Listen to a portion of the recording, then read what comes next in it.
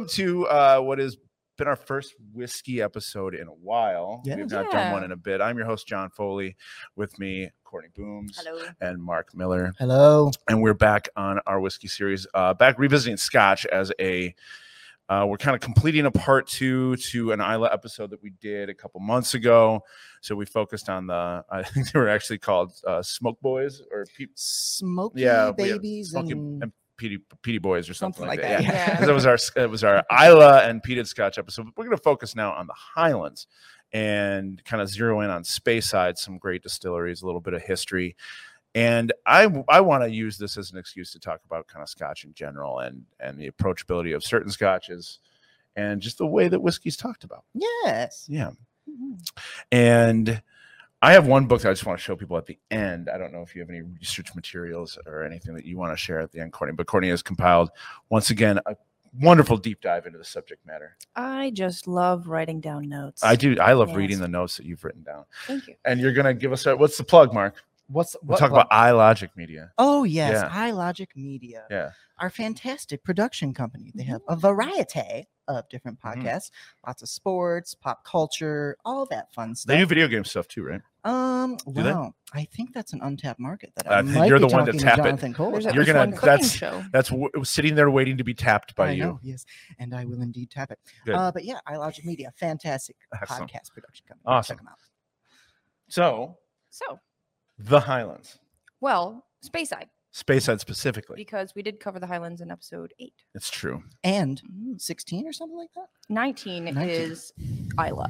That's why Booms is great because she goes back and she finds all of the things we can't remember. Well, but that's kind of how this is whiskey is an ongoing conversation. Yes. And especially with what we do in the spirits world, whiskey is it ends up being the primary subject matter spirits wise that you end up talking about. So you have to revisit the conversation often, whether or not it's revisiting things that you're just now tasting or something that you've kind of reconsidered or changed your mind on, or like the conversation is constant. I think if I was to put it in one statement, I'd say that whiskey holds a lot of gravitas that other spirits can also have, but it seems to be a little bit more serious in some cases than whimsical in other cases. Sure. That's fair.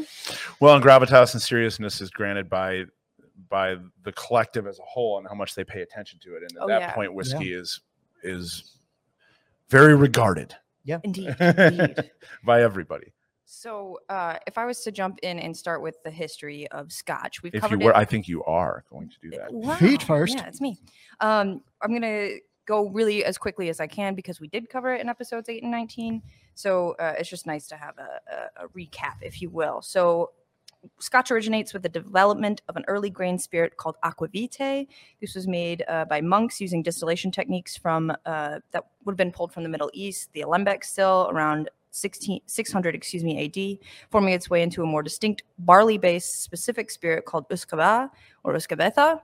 Around 1400 and 1494, it would be the first recorded year of whiskey distilling in Scotland.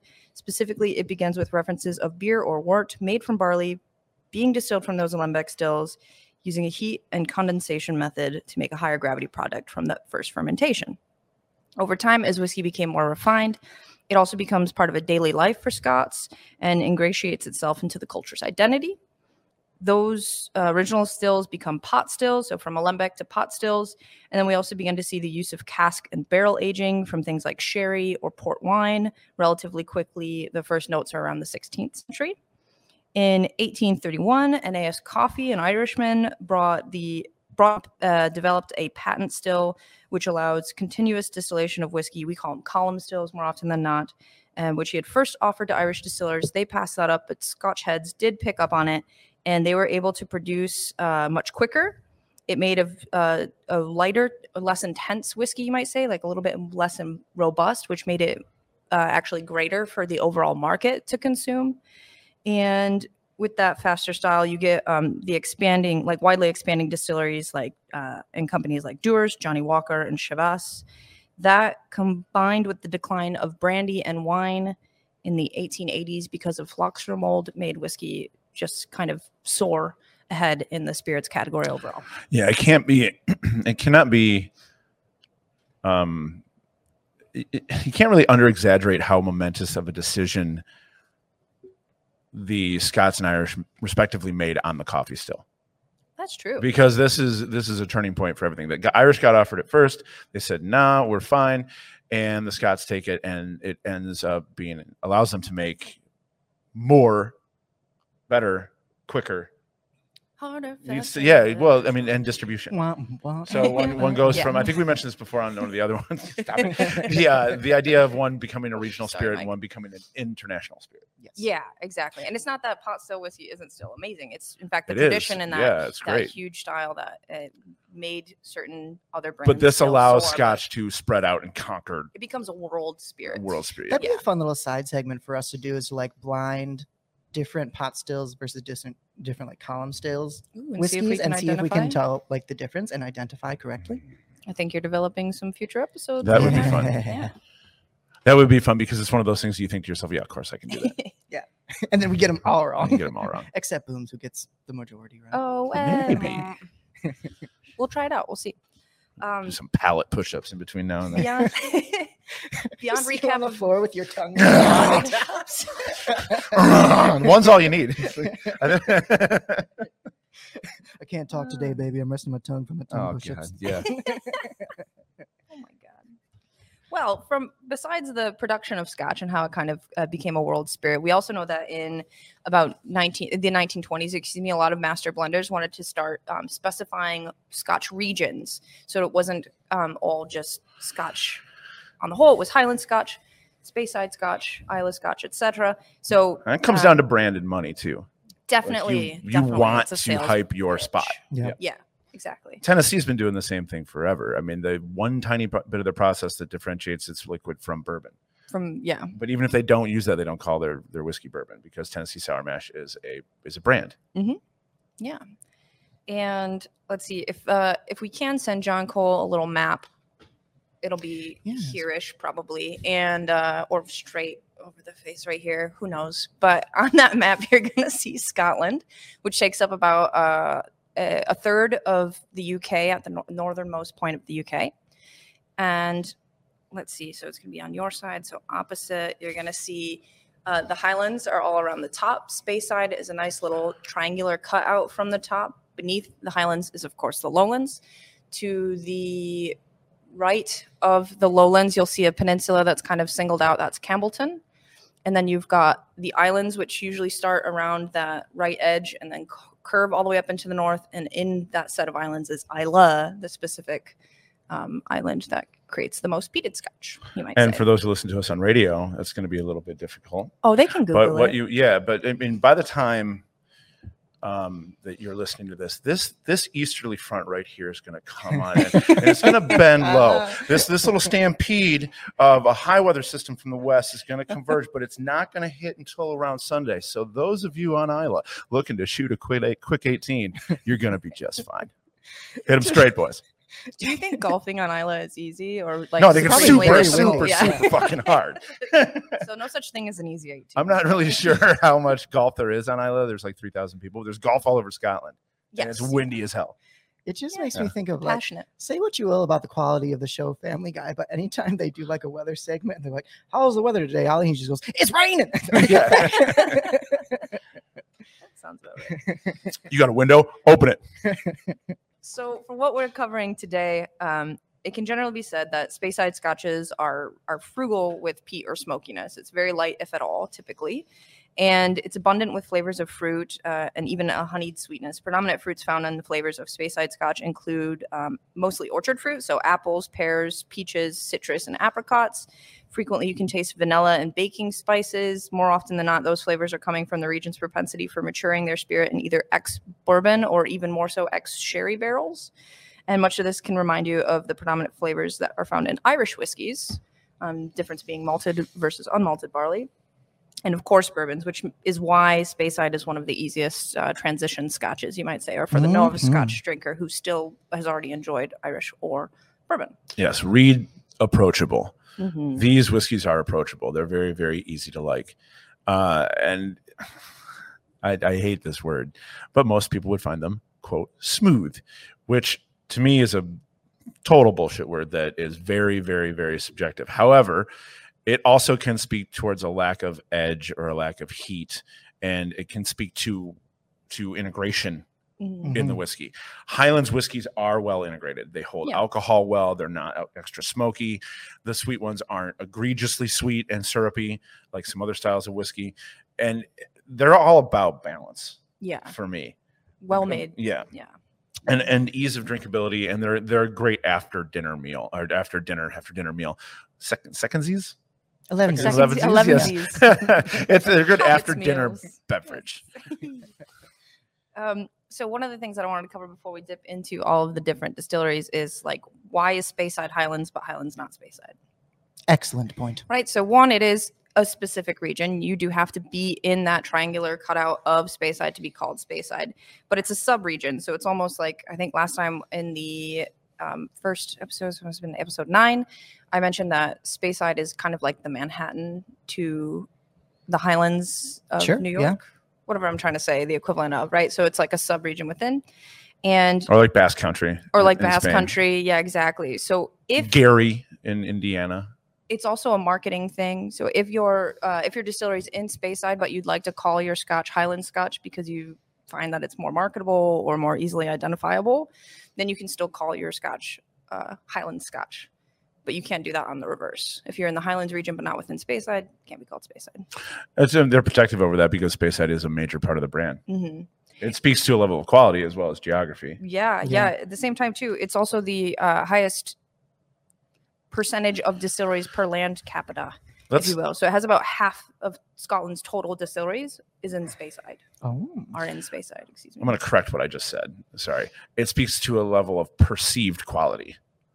Because just because you are Highlands and not Speyside does not mean you're of lower quality. There's a lot wrapped up in Speyside. It's an international perception of quality based on, I believe, a few of the distilleries. That helps make the name. Yeah. It's also a stylistic assumption. Yeah. In that other Highlands can be a little bit more robust stylistically than some of the Speysides, or grainier. Yep, that's the one I always like see. Clynelish, A difference. Oban. These are great examples of non Speyside Highlands that are bigger. They're just bigger. They're whiskeys. outside of that exact flavor profile. Yeah. Well. So this is another one of those things that can be very confusing if you're not a Scotch drinker, or even if you are a novice Scotch drinker and you want to learn what you're talking about. It's perception of quality and style within this small region. That too, and because it has the most distilleries per capita of anywhere else, you'll still have ones that are outside of that general profile. It's basically what you just said. So they're outside of that general profile of like super sweet or fruit or whatever it is. So that's where maybe marketing as a Highland Scotch is a little bit better for them. Anyway, you two want to start tasting some Scotch while we talk about it? Let's drink some Scotch. Do you think there's 1 and 2 distilleries in Speyside? Like totally the kids that the other Speyside kids make fun of. Like, cool. You're here, but like, you're not really. You're not true. You're not that awesome. There probably is. So what are we starting with over there? I love to go alphabetical because that's how my ordered brain works. So Aberlour is the one that I have set up for us first. So Aberlour. So one thing I do have with me that I wanted to bring is Michael Jackson's complete guide to single malt Scotch. This is not that Michael Jackson. This is not Michael Jackson that you're thinking of. Yeah. Michael Jackson was a beverage writer in the UK. I first came across his work in researching beer because he was a beer writer. He was probably the first actual beer writer who went around and tasted different beers and ranked them and talked about them and gave to the print medium a guide to drinking beer regionally, both not in just the UK but all over. And he then turned his attention to whiskey, specifically single malt, specifically Scotch. He died a number of years ago, I believe in the early aughts, but I could be wrong. And he left behind a pretty substantial body of work in terms of visiting and tasting different malts from different distilleries. This book is still updated, so you can buy it, and it's a pretty handy guide to just navigating single malt Scotch in general. Oh yeah, beautiful. Did that say quinoa? Some type There's of a quinoa. Yeah, there's some. So he didn't do a great job at first in his non-Scotch whiskeys in terms of what he focused on. And not that Corsair isn't a a lovely distillery, but I don't know if their quinoa distilled whiskey deserves a page in this book. They're one of What's those the distilleries title I of the feel like book? that just Just makes whiskey or really scotch? interesting things, like off the wall kind of stuff. You know? They found their market, and the market is niche. Yeah, like Yes, like the band who only makes the 9-minute art rock songs. Yes. What do you yes. think? Oh, it's good. You want to play it? No.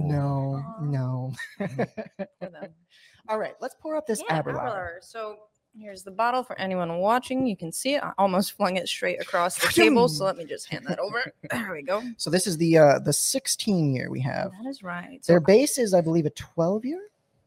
the first expression I see that they offer is 10, but 12 is Okay. the more commonly sold. Yes. So Aberlour is a This single is malt. I'm sorry. This is one of the ones that when we first started, when I first opened this place, I skipped the 12. I Yeah. had it, but I skipped it and went right to the 16, thinking I would always add the 12 later, and we've just never carried it. The 16 is We just I would just like have to this. agree by your assessment of that. Well, the 12 is awesome, but I love this strain. Yeah. Yeah, so Aberlour is a single malt Scotch distillery in the town of course, Aberlour, Strathspey, Scotland, at the confluence of the Lower Burn and the River Spey near Ben Rennes.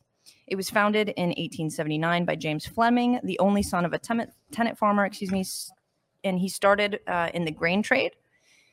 He'd also, by the 1860s, acquired a lease of a nearby distillery, therefore involving himself in the spirits world ahead of time. And it just took him 5 years to establish and develop a branch agency for the North Bank of Scotland at that same time. Sounds like a car just hit our wall.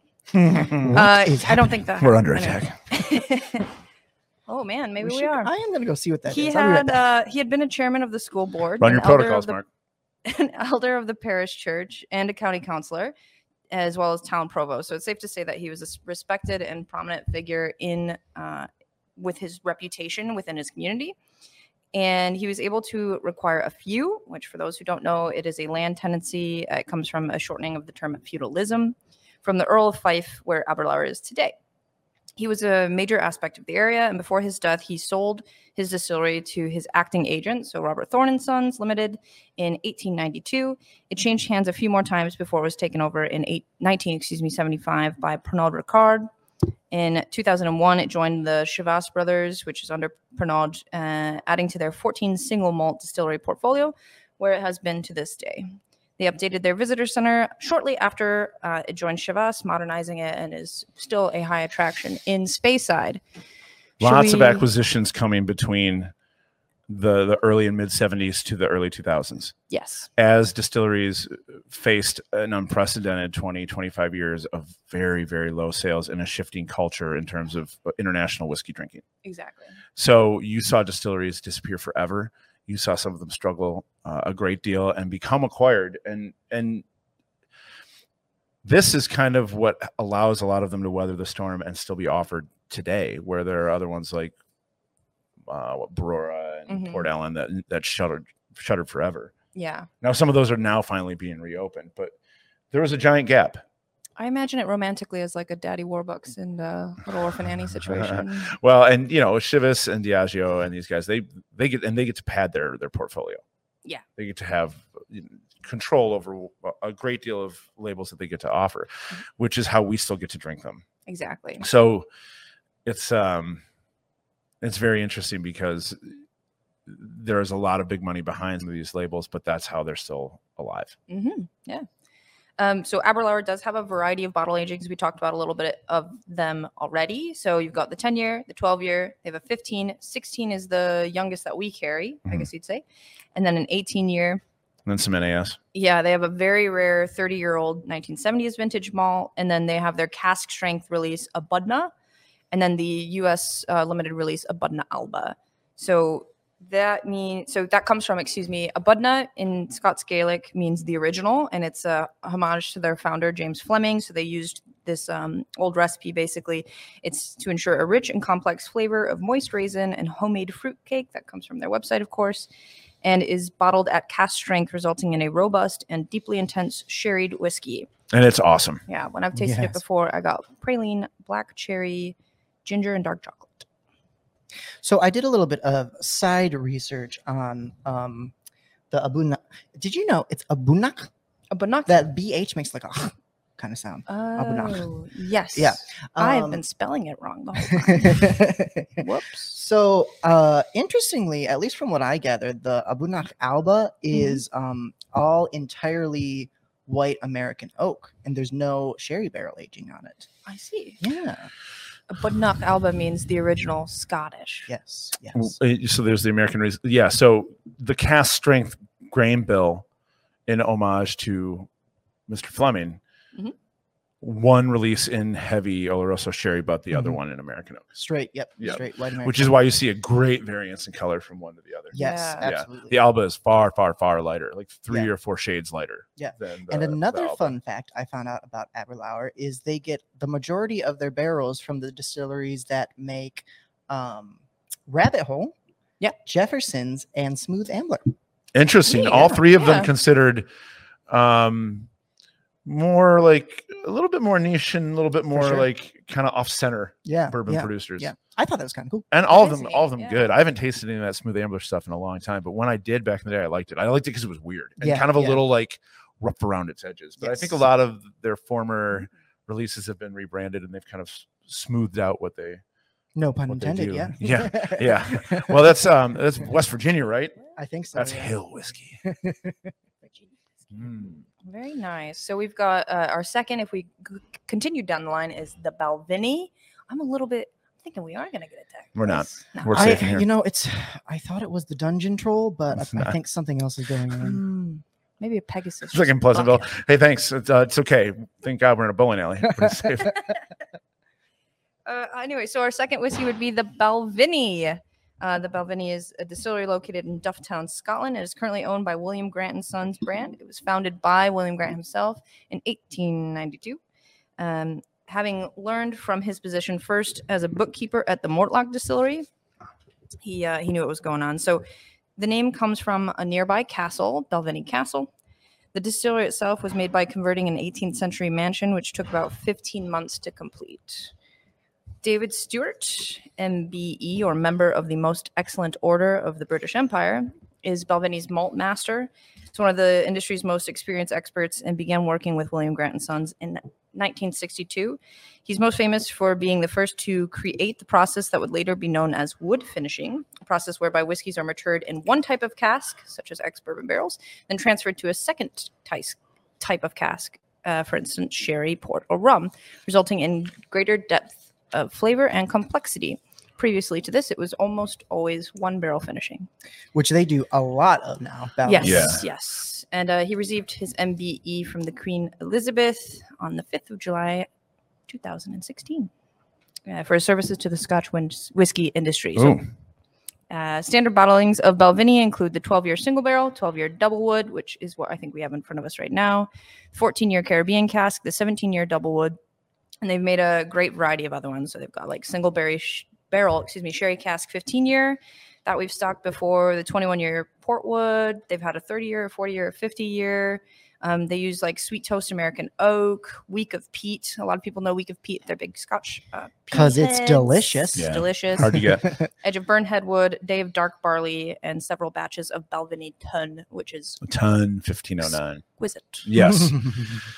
So I was a little bit behind because I was mentally preoccupied with bangs. sonic disturbance. Yeah, let's just put it out there. If you do hear some bangs on the podcast, Yeah. we're gonna try to edit them out as best as we can. But Yeah. there's some work going on in the building Yeah, spring cleaning time. that I will break someone's knees for. So the Aberlour is, having just sipped it, it's remarkably mellow on the palate. Yeah. With loads Yeah. of like really cool kind of like old timey candy flavors. Yes, And- apples. Yeah, and a lot of fruit.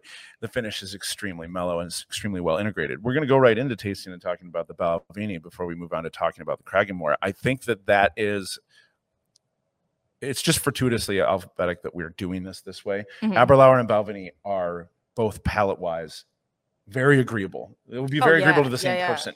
I If would you like agree. one, you will like the other because of that rich nuttiness that the sherry imparts on the finish. Yeah. Finish of the Balvenie. It's going to be a complementary flavor to I think so. Aberlour. And I love it. I love Yeah. anything Balvenie makes, honestly. I just love Scotch, boys. Yeah. Balvenie was probably one of the first drams to really educate me on what sherry finishing did to whiskey. And that seems kind of crazy to think about now, all these years in, because I think when I think of barrel finishing, I think of sherry above all others. And I think of it a flavor that, because I've been enjoying Scotch for so long, I don't know where I don't remember not knowing what it tasted like. It was so long ago but it was Balvenie that did it and kind of showed me. And that's what eventually led me to actually seek out and drink actual sherry. Oh yeah.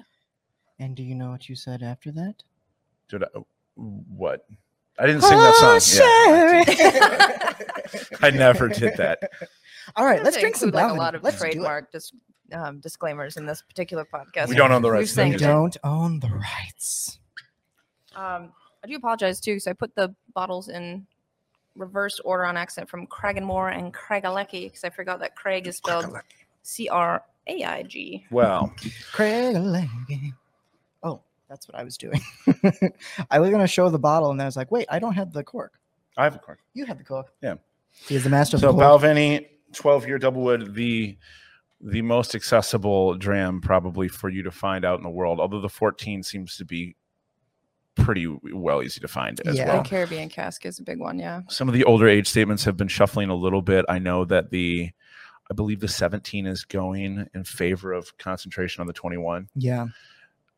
Some of the other ones are a little bit harder to track down. There's been a 15-year-old single barrel that's been added to the lineup that we've been able to reorder and is wonderful.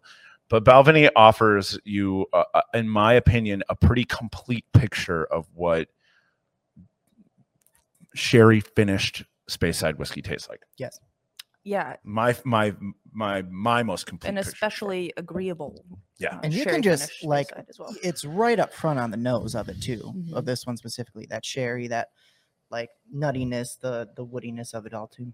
A big thing for me with Balvenie is their willingness to be a distillery that does experiment a little bit, that will put non-age statement stuff out there, that'll goof around with barrels a little bit, throw out some stuff that's a little bit stronger. Like the ton is quite strong, as I remember. Yeah, but They've dipped over 100 proof quite a few times. So they expand the core of what they do in really, really interesting ways, but always stay very, very true to what I would call the Balvenie style. sure.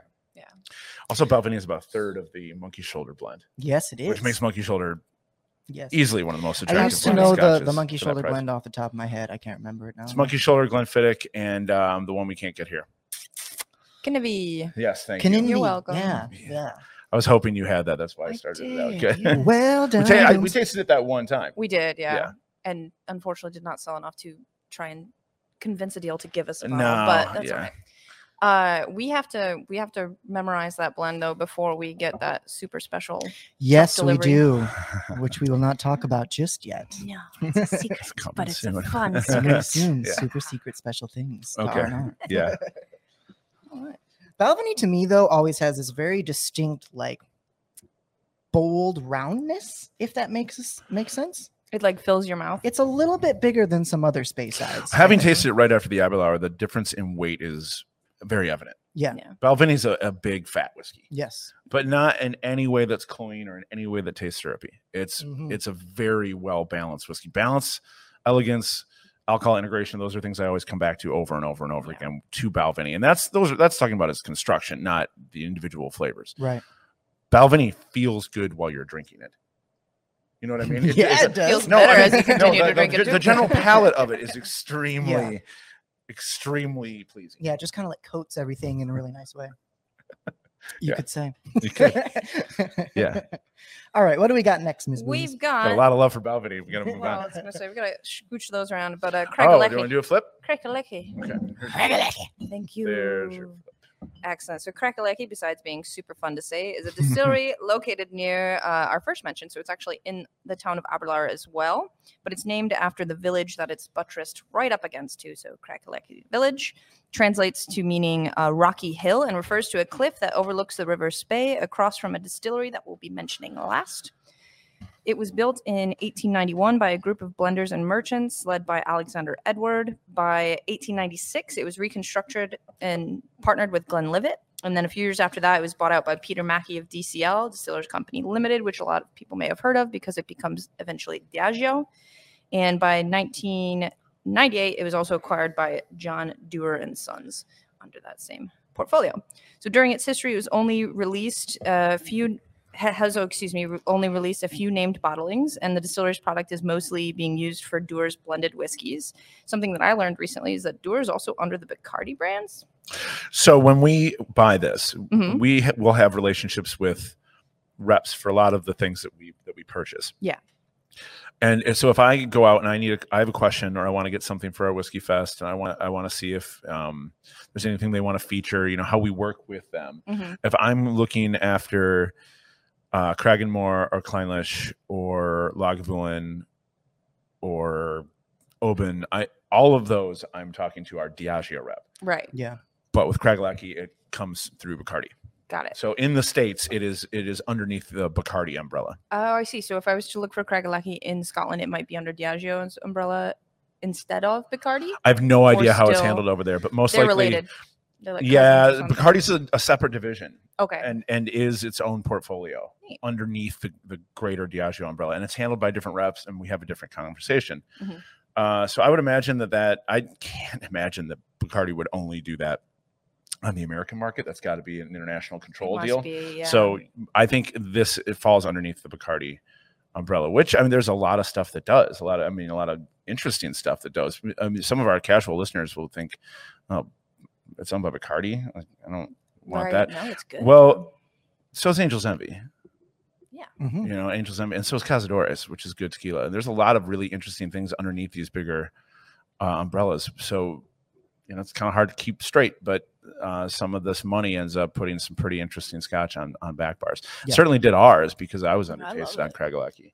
Plus, I was first a little kind of interested in their wonky age statements. 'Cause they have Yeah. a 13, a 17, and a 23. Yeah. And they go odd years, which Is is what we not get. like your choice is usually odd years or even years, but I see Mhm. more often than not even years. So the odd years are always something that really strikes my eye Mm-hmm. personally. Yeah, Again, that's probably a good thing for like their marketing too, is Yeah. you see even numbers all the time. So you see an odd number scotch, it's like, oh, what's that? this Yeah. about? Yeah. Yeah. So Craiglachy is considered to be a bit more robust, a bit beefier than your average Speyside. You still get sweet flavors though. I specifically taste pineapple we have the 17 and the 23 year, if I'm not mistaken. And vanilla and a slight wisp of smoke comes in there as well. We did talk about this in a previous podcast too, is the whiskey wrap up when we did the UK, so Irish and Scotch together, because that's when we got this in. Oh, because we were talking about our favorite ones. Exactly. Yeah. All right.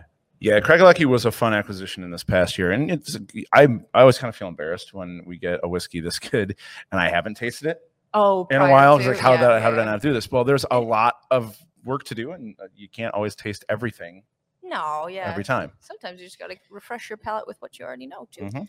Guys, we found out what it was. There's a fine gentleman out back filling our CO2 tanks for us. Oh, Oh, right. So we can have wonderful. draft beer Yeah. on Thursday when we course. open the patio. Oh yes, That's Yay. exactly what it is. That's right. Excellent. Fingers crossed. It that rain- wasn't the dungeon troll. I've kept him very sedated.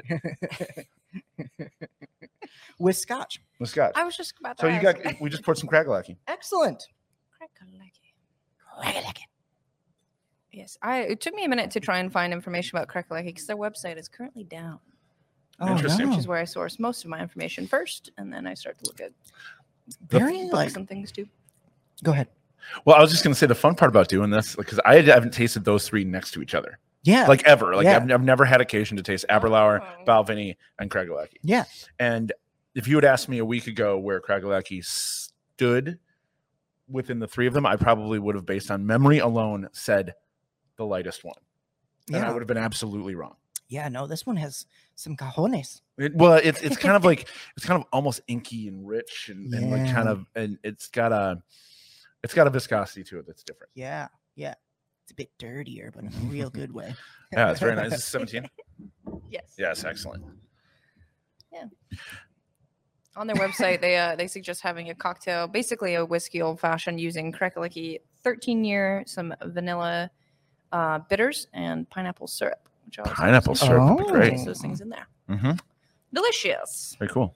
You Are you kind of ready did for a cool riff on that same idea with the Ceylon Clouds. Except her drink has a lot of tea and botanical in it too. Yeah, it's fucking Yeah, great. it's really good. Yeah.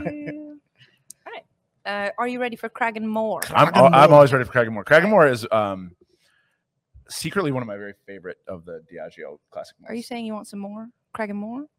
It's not that. I'll get it because there's more in the. Ba-da-ba-ba-da-bum. It's the level of my humor. Y'all get ready. Cragganmore is a Scotch whiskey distillery situated in the village of Ballinalloch. To be fair, in you have to work all night, so you need to save your A Scotland. material I for do, your guests. I Yeah. do. She's just warming up. Yeah. We're in the green room. Yeah. Where are my Skittles? Only red ones. Cragganmore was founded in 1869 by Had to John beat him Smith. with his own shoe.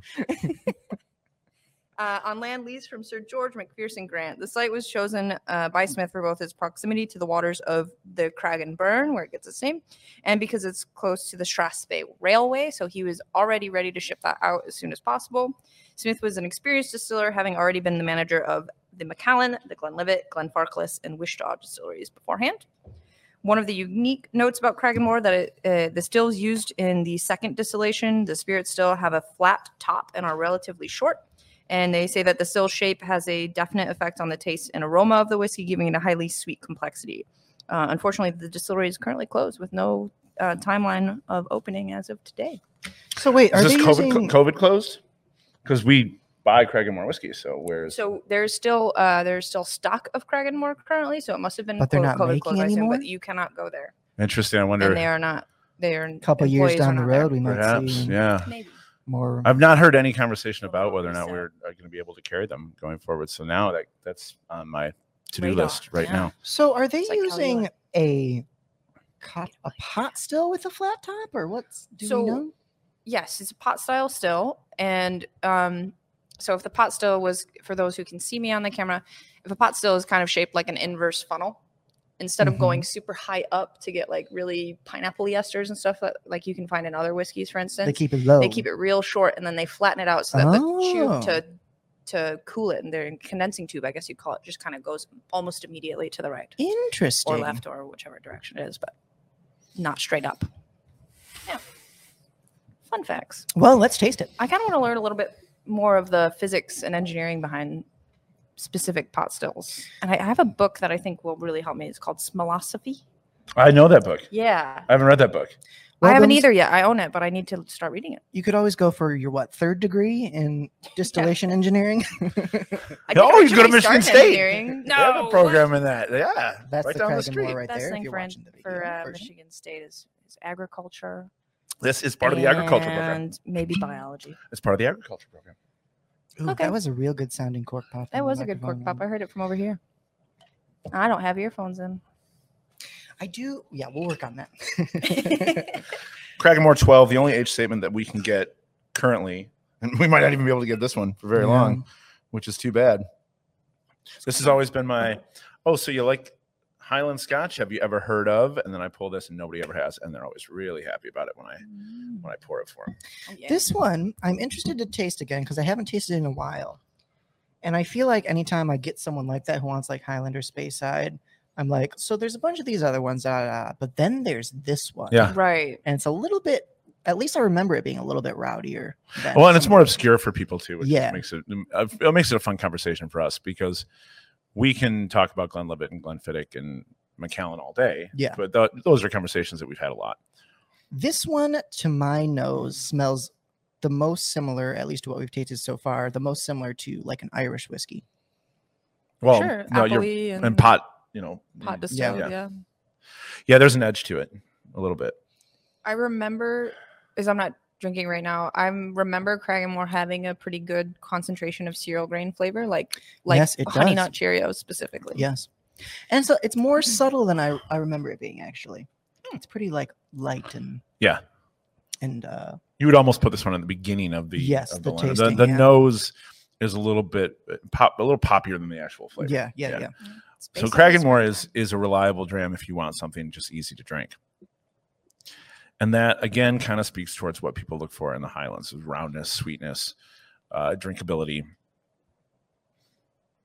and just all around deliciousness. Mhm. Not that you can't drink whiskey every single day of the year, but Speyside and and like We all make choices.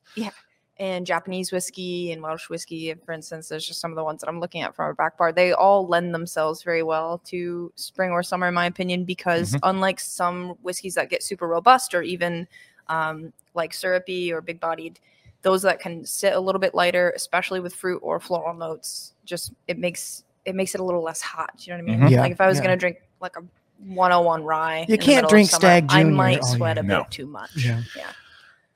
This is something I want to. I mean, we may be able to get to it at the end if we have enough time, but I want to mention it now in case we don't. The kind of place that Highland Scotch has in a world right now where extremes are what is valued. Right, like everything needs to be cask finished. Or even with more people coming to peated Scotch, because it is an extreme flavor, and when you get into something, you tend to go for extremes. True. And that's either in how it makes you feel, or this sort of badge of honor because you're like, oh, I'm into the really big stuff. I survived it. Yeah. I only drink triple IPAs. Yeah, so like that thing. Yeah, so it's cool because it lends a lot of attention to people who are doing interesting things, but it also creates a style. And it's like, okay, well, everybody has to make this one thing because that's what the market wants. And then there's a lot of uninteresting whiskey out there. Well, where does the traditional Speyside malt land in that? And I would love to entertain your answers, but right off the bat, what I thought was it lands in a spot where it kind of hangs out and waits for people to come back to normal.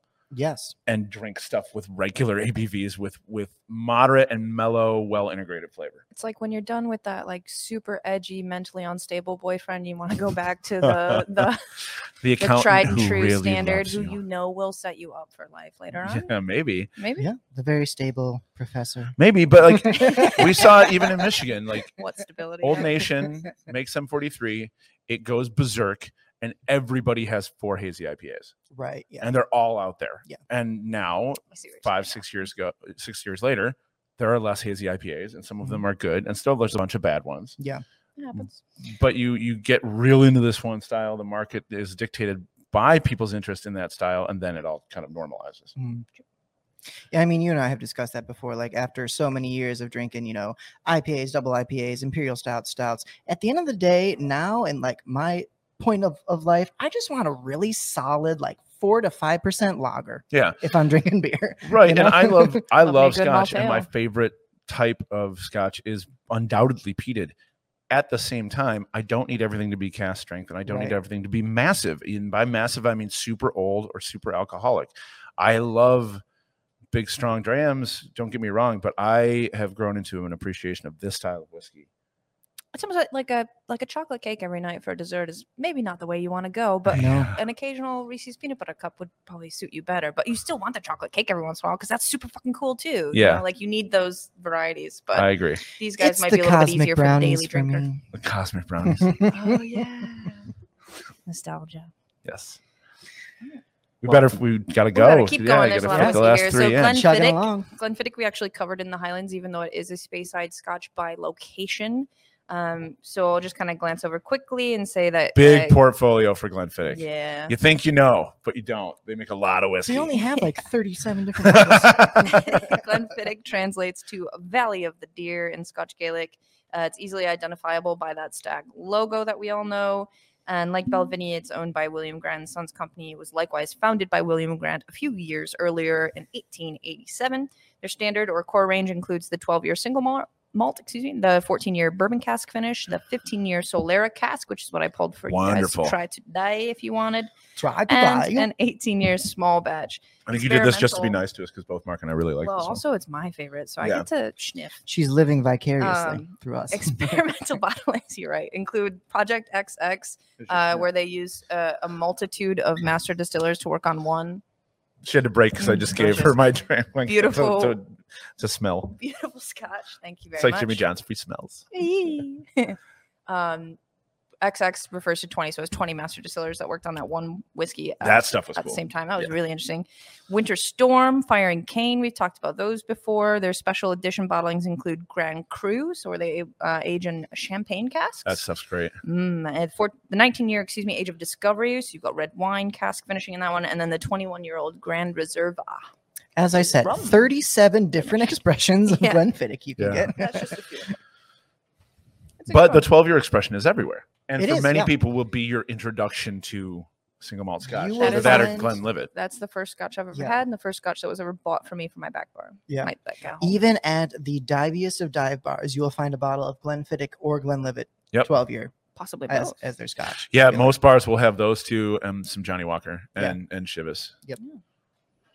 A great transition into the next scotch, which is Glenlivet. Mm-hmm. More appropriately, the Glenlivet. The Glenlivet, yes.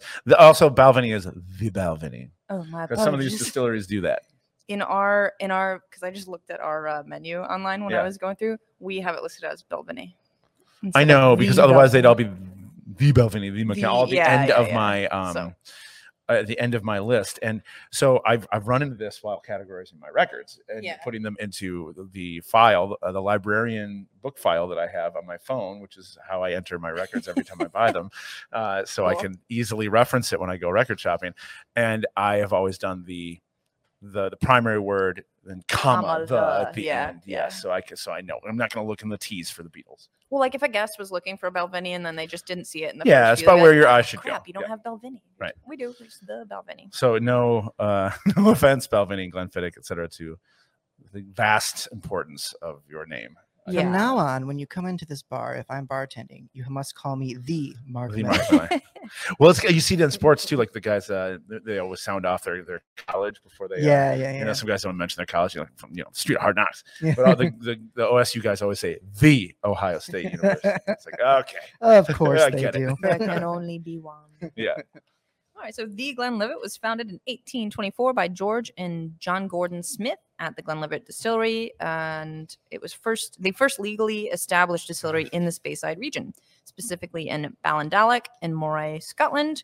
Post-U.S. Prohibition, Glenlivet became the first distillery to export single malt whiskey to America.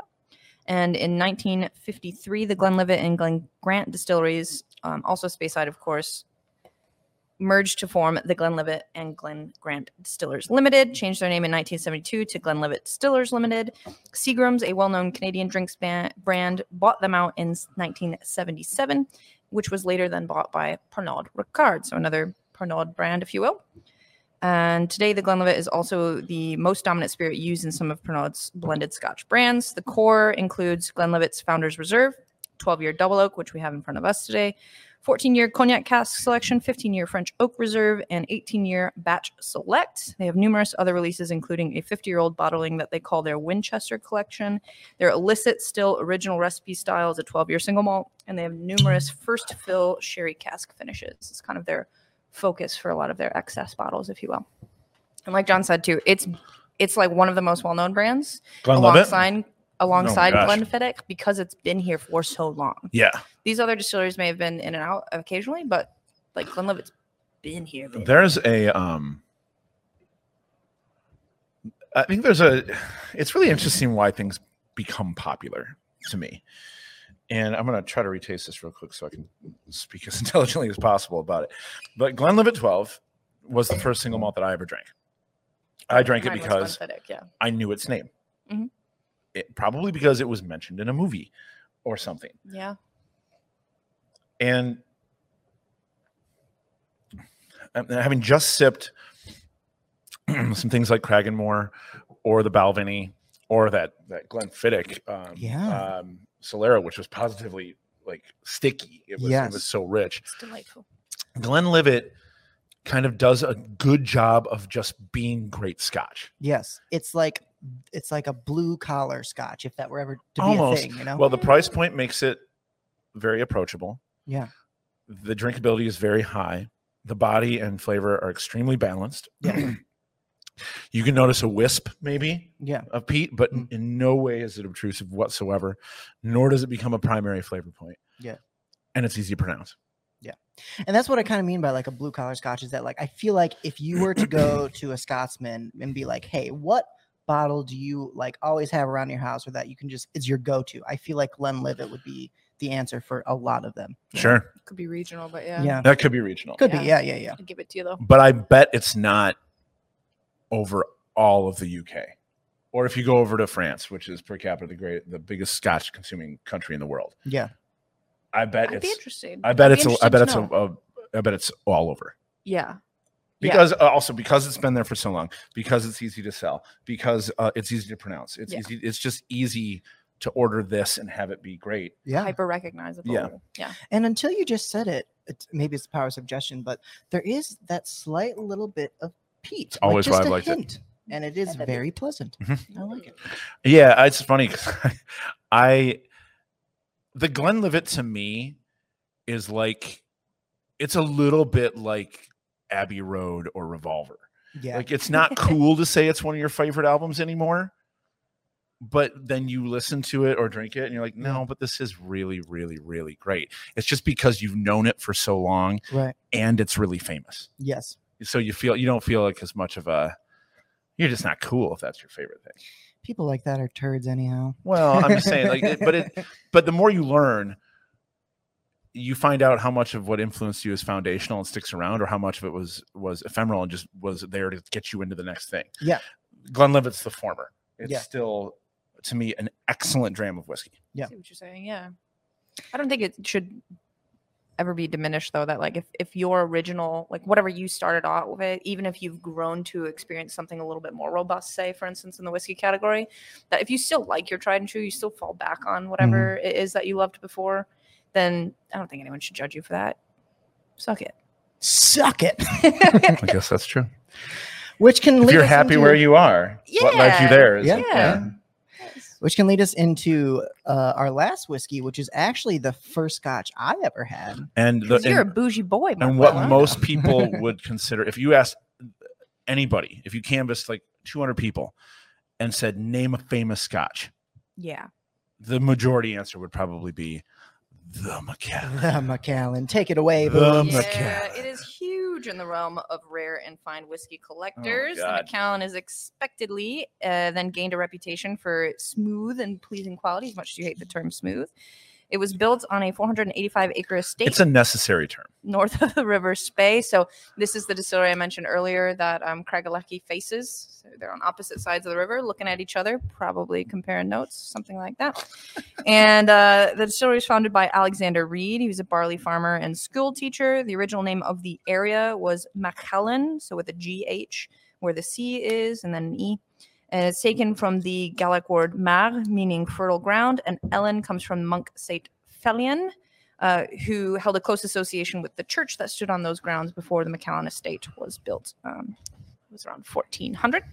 Macallan offers their 6 pillars of quality as a testament to making their Scotch. I will preface this by saying most people probably have these same pillars, but this is what I found through my research. But they So, said they had them. the first pillar is the estate. So the Easter Elkes House, which is what they call the estate now, was built for Captain John Grant in 1700 as a reminder to take natural beauty of the area while harmoniously farming their maltings there. At least earlier on, if you believe that they take maltings from Port Ellen now as well. The second pillar goes to their curiously small stills. So they've got copper pot stills. They have about 24 of them. Each can hold only about 3,900 liters, which is pretty small compared to most Scotch houses. Yeah. The third pillar goes to their high standard for cut faces. So they're super selective in order to work towards making a very rich whiskey. They will quote unquote throw away more whiskeys at the heads and the tails than often people will do. And their fourth pillar is given to their choices of exceptional oak casks, as casking can influence up to 80% of the overall flavor profile of a whiskey. And they take wood very seriously. They do. Yes. Yeah. Yes. Some serious wood over there. Fifth, they give a pillar to the fact that their whiskey is only ever naturally colored, as Scottish whiskey law does allow a certain percentage of coloring to be added to those brands who choose to do so. Small pause on that. I have formally judged whiskeys that I knew to color their whiskey. Mhm. And I have stopped doing that Yeah. because I have tasted some pretty phenomenal whiskey. It's very easy to judge that kind of stuff. Right. Yeah. And yeah, there's bad whiskey that does it. Sorry, Templeton. Still not good. Don't like you. But there's But there are Shots also fired. I don't like Templeton. It does nothing for me. But and I don't carry their brand, so I put my money where my mouth is. It's not like it's on the back bar and somebody can come here and be a jerk about it. Like I Right. don't carry it because I don't like it. But there are plenty of whiskeys that are colored that are very, very, very good. So it's Yeah. one of those things you just kind of got to get over. Yeah. It's really, they're just putting it in a real fine suit. Yeah. And, you know, that body is still beautiful with or without the suit. Anyway, their sixth pillar, that final one, is that they are noted as a peerless spirit. So apparently no other spirit can really hold a candle to that. Oh, there's the That's, braggy pillar. That is a personal That's choice. the sixth braggy adding pillar. that pillar. Yep. Yes. And the seventh pillar is You only need is- 4 pillars to hold up no, a roof. seventh pillar is the strategy, and the seventh pillar is the materials gained from the innocents that are burned on a blood moon. That once in a while. sounds strikingly Yeah. similar to the fact Evil, that they evil. have these like super old bottlings. So they use like I think it's called Lalique crystal decanters. It's like the most expensive crystal decanters you can ever get out of France. They use those for some of their super. Well, I mean, are we still you saying know what I mean? between them and the Dalmore, these are the two producers of the most expensive whiskeys in the world? Yeah, because they have some of the oldest Pound per Scotch, pound, and yeah. because it's such like old rare whiskey, they always put it in super like fancy ass bottles. So the Mhm. Reach is an 81-year-old Scotch, and it literally comes with its own like sculpted hand base. Mhm. So you've got like statues. And it's something like Ugh, what, it's crazy. $80,000 a bottle or something stupid, right? Oh, I mean, it's all priced out in like euros and pounds, but But a yeah, lot. It's close to the millions. 'Cause I remember, Dalmore released a 62-year-old that was astronomically expensive. Yeah. And I think I looked up the Macallan 50 one time, and this was when Skyfall came out, because there's a moment where there's like it's like a William Tell moment, Yeah. where they put the glass of scotch on this poor Bond girl's head and shoot at it, Oh, yeah. and it works out terribly for her. Anyway, they mentioned that it's 50-year-old Macallan. Bond drinks a dram of it at one point in the movie too, and I looked it up, and I think at the time that was like a 50,000 pound bottle of. So it would have been like 30,000 a pound bottles. It's a 2,000 lot. pound dram. Yeah, I did price it out. Yeah. For drams, and I think Ugh. it was something like that. Yeah, it's like we would have to sell it for $3,000. I mean, that's a lot. Yep. So, Macallan to me. The first time I bought, I think it was like a pint bottle I bought. I found a little pint bottle of it, Mhm. which I thought was very strange to find. You Fancy can get pints. airplanes of Macallan 12. Really? Yep. Well, there you go. So revisiting it because the first time I had Because Macallan, it's sold in first class. eh, No, that's why. That's got to be why. it's got to be. Yeah. I don't know if you saw it. The first time I had it, my thought was, wow, I really don't like this. And now revisiting it, I think it is one of the most well-balanced, just like well-integrated, kind of a sexy whiskey, I think. Yeah. You know? We But- harp on it, but it's still like As we harp They on are it because it's producing. famous and doesn't need Right. our help to sell. Right. true. So it's like, yeah, okay. The Yankees are really Exactly. good. The Yankees have been good for 80s, 90, 100 years. So Yeah. it makes it very easy to hate the Yankees. Macallan is sort of like that. Like, Yeah. it's easy to just kind of hate on, like, oh, you like the Beatles. Everybody likes the Beatles. Well, the The Beatles, Beatles made were good a music. great fucking band. I'm not saying that Macallan is the Beatles, but it becomes very, very easy to be dismissive about brands that are famous. Right. You can eat. Yeah. That's you can glance over why it if you're a easily. serious person in this industry and you do allow yourself the opportunity to taste, going back and retasting some of these brands that you have assumptions about is very, very important. Yeah. I had a personal moment about a week ago where a rep offered to bring me in, our Bacardi rep offered to bring me in some age statement rums from Bacardi. And I was like, I don't know if I want Bacardi. I don't carry Bacardi. I mean, we have a relationship with them from some of the other things in their portfolio that we do carry. Yeah. But I said, yeah, I'll try, the 4, the 8, the 10. And then they have another one called Limitado, which is an NAS. And yeah, I bought all of them Mhm. because they They're were good. really, really, really good. Yeah. Like all that flavored rum that people chug in dorm rooms, that pays for something else. These are Right. reputable distilleries that Yeah. do make great product. So if you're a professional person, like you just gotta try to remain objective as much as you can. Oh yeah. Yeah. I was. Just because I was- something sells a lot doesn't mean it's bad. It's not like U2. That's a bad band. They sell a lot of albums, but I mean, Macallan is not U2. I personally, I was like staunchly against carrying Bacardi. That's Like, why I no, did it dude, without you. Just try them. That's why I bought them before you could taste them. You would have said yes if you had bought them too. If you tried them first. Yeah, you tried them first. Well, to round out Macallan, I'll just say their core line as I've done with the rest of the whiskey. So you've got a sherry oak, 12-year, 18-year, and 25-year. Their double cask is sherry and American oak, 12, 15, 18, and 30. And then their triple cask, sherry, American, and ex-bourbon is 12, 15, and 18. One thing I will give them as well is that they did something really interesting to me, which is that they have this Harmony collection, which focuses on sustainably sourced packaging, collaborating with a pair of brothers from Spain, the Rocas, made from cacao. And then they influenced a lot of cacao into that whiskey that they store within the Harmony bottle. Nice. I found it really fascinating. Yeah, I'm very happy this is in the lineup, especially having tasted it against everything else. I'm not declaring it an out-and-out winner, but it stands up very well with everything. And it is a beautiful standard because it's light and lifting and very playful, yet nice and rich and extremely easy to drink on the end. Yeah. I think that goes back to the point we were making before. It's like there probably is no like out and out like winner out of all these whiskeys. They all do different things very well and very distinctly. So it just depends on your palate and what you're feeling that day, you know? Yeah. Which leads me back to one thing that I wanted to say about Scotch before we wrapped up for sure. Remember, with bourbon, every single whiskey has been aged in a newly charred barrel.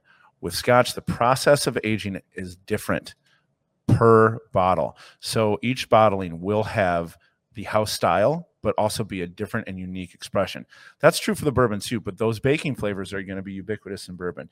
And there's going to be things that happen on the finish and with fruit and with wood influence in Scotch that's different from bottling to bottling. It's more of a you do you situation.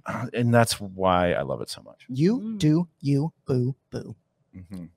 Yay. And there it is. You don't say that to Cindy, do you? Yeah. Only if I've had a I'll couple say it to grams. Cindy. All right, that's Bayside Scotch, I think, guys. It really I think is. we did it. Boom! Yeah. Thank you so much. Thank you, Yes. boys. Thank you very much. Heart and Thanks soul of the podcast. Thanks for Booms. tasting on my behalf. We got you. This time. We'll Thanks. lift. Yeah. Um, Lift you up where you belong. With arms wide open. Again, we don't own any of those songs. All right, join us for our next episode where we pair peanut butter whiskey with Creed songs. You're gonna love it. Yeah. Once again, shout out to iLogic Media, our production company, for putting this all together Yes. for us. Check us out on our social medias. We're the Relief and Resource Company on Facebook, We are. Relief and Resource on Instagram, Relief_Resource on Twitter.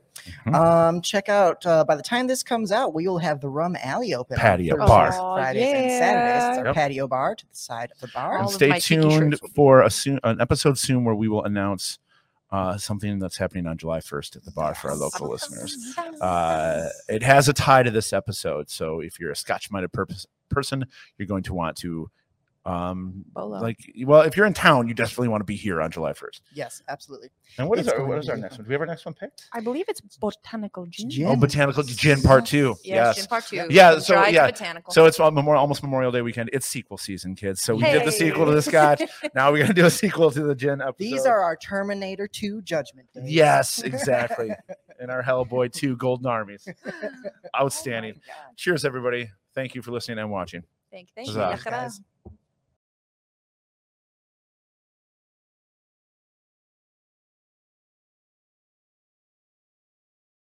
Do you ever get too close to these mics and your beard gets caught? I just did it. It happened. Yeah. It just happened right before this. It was a mustache here. It was horrible. I gotta And it say, got caught in this little fucking crosshatch. Yeah. Yeah. can't relate. It's what Glenlivet is what Bunk Moreland drinks in The Wire. When he and Jimmy go out, he drinks Glenlivet and Jimmy drinks Jameson. Yep. Because that's what Bunk says one more time. He's like, one more time for old time's sake. Let's go out in a few places. Me on the Glenlivet, you on the Jamie. Nice. Because then they always end up wasted at the railroad tracks, just drinking out of like just drinking beers off the hood of their car and like throwing things onto the tracks.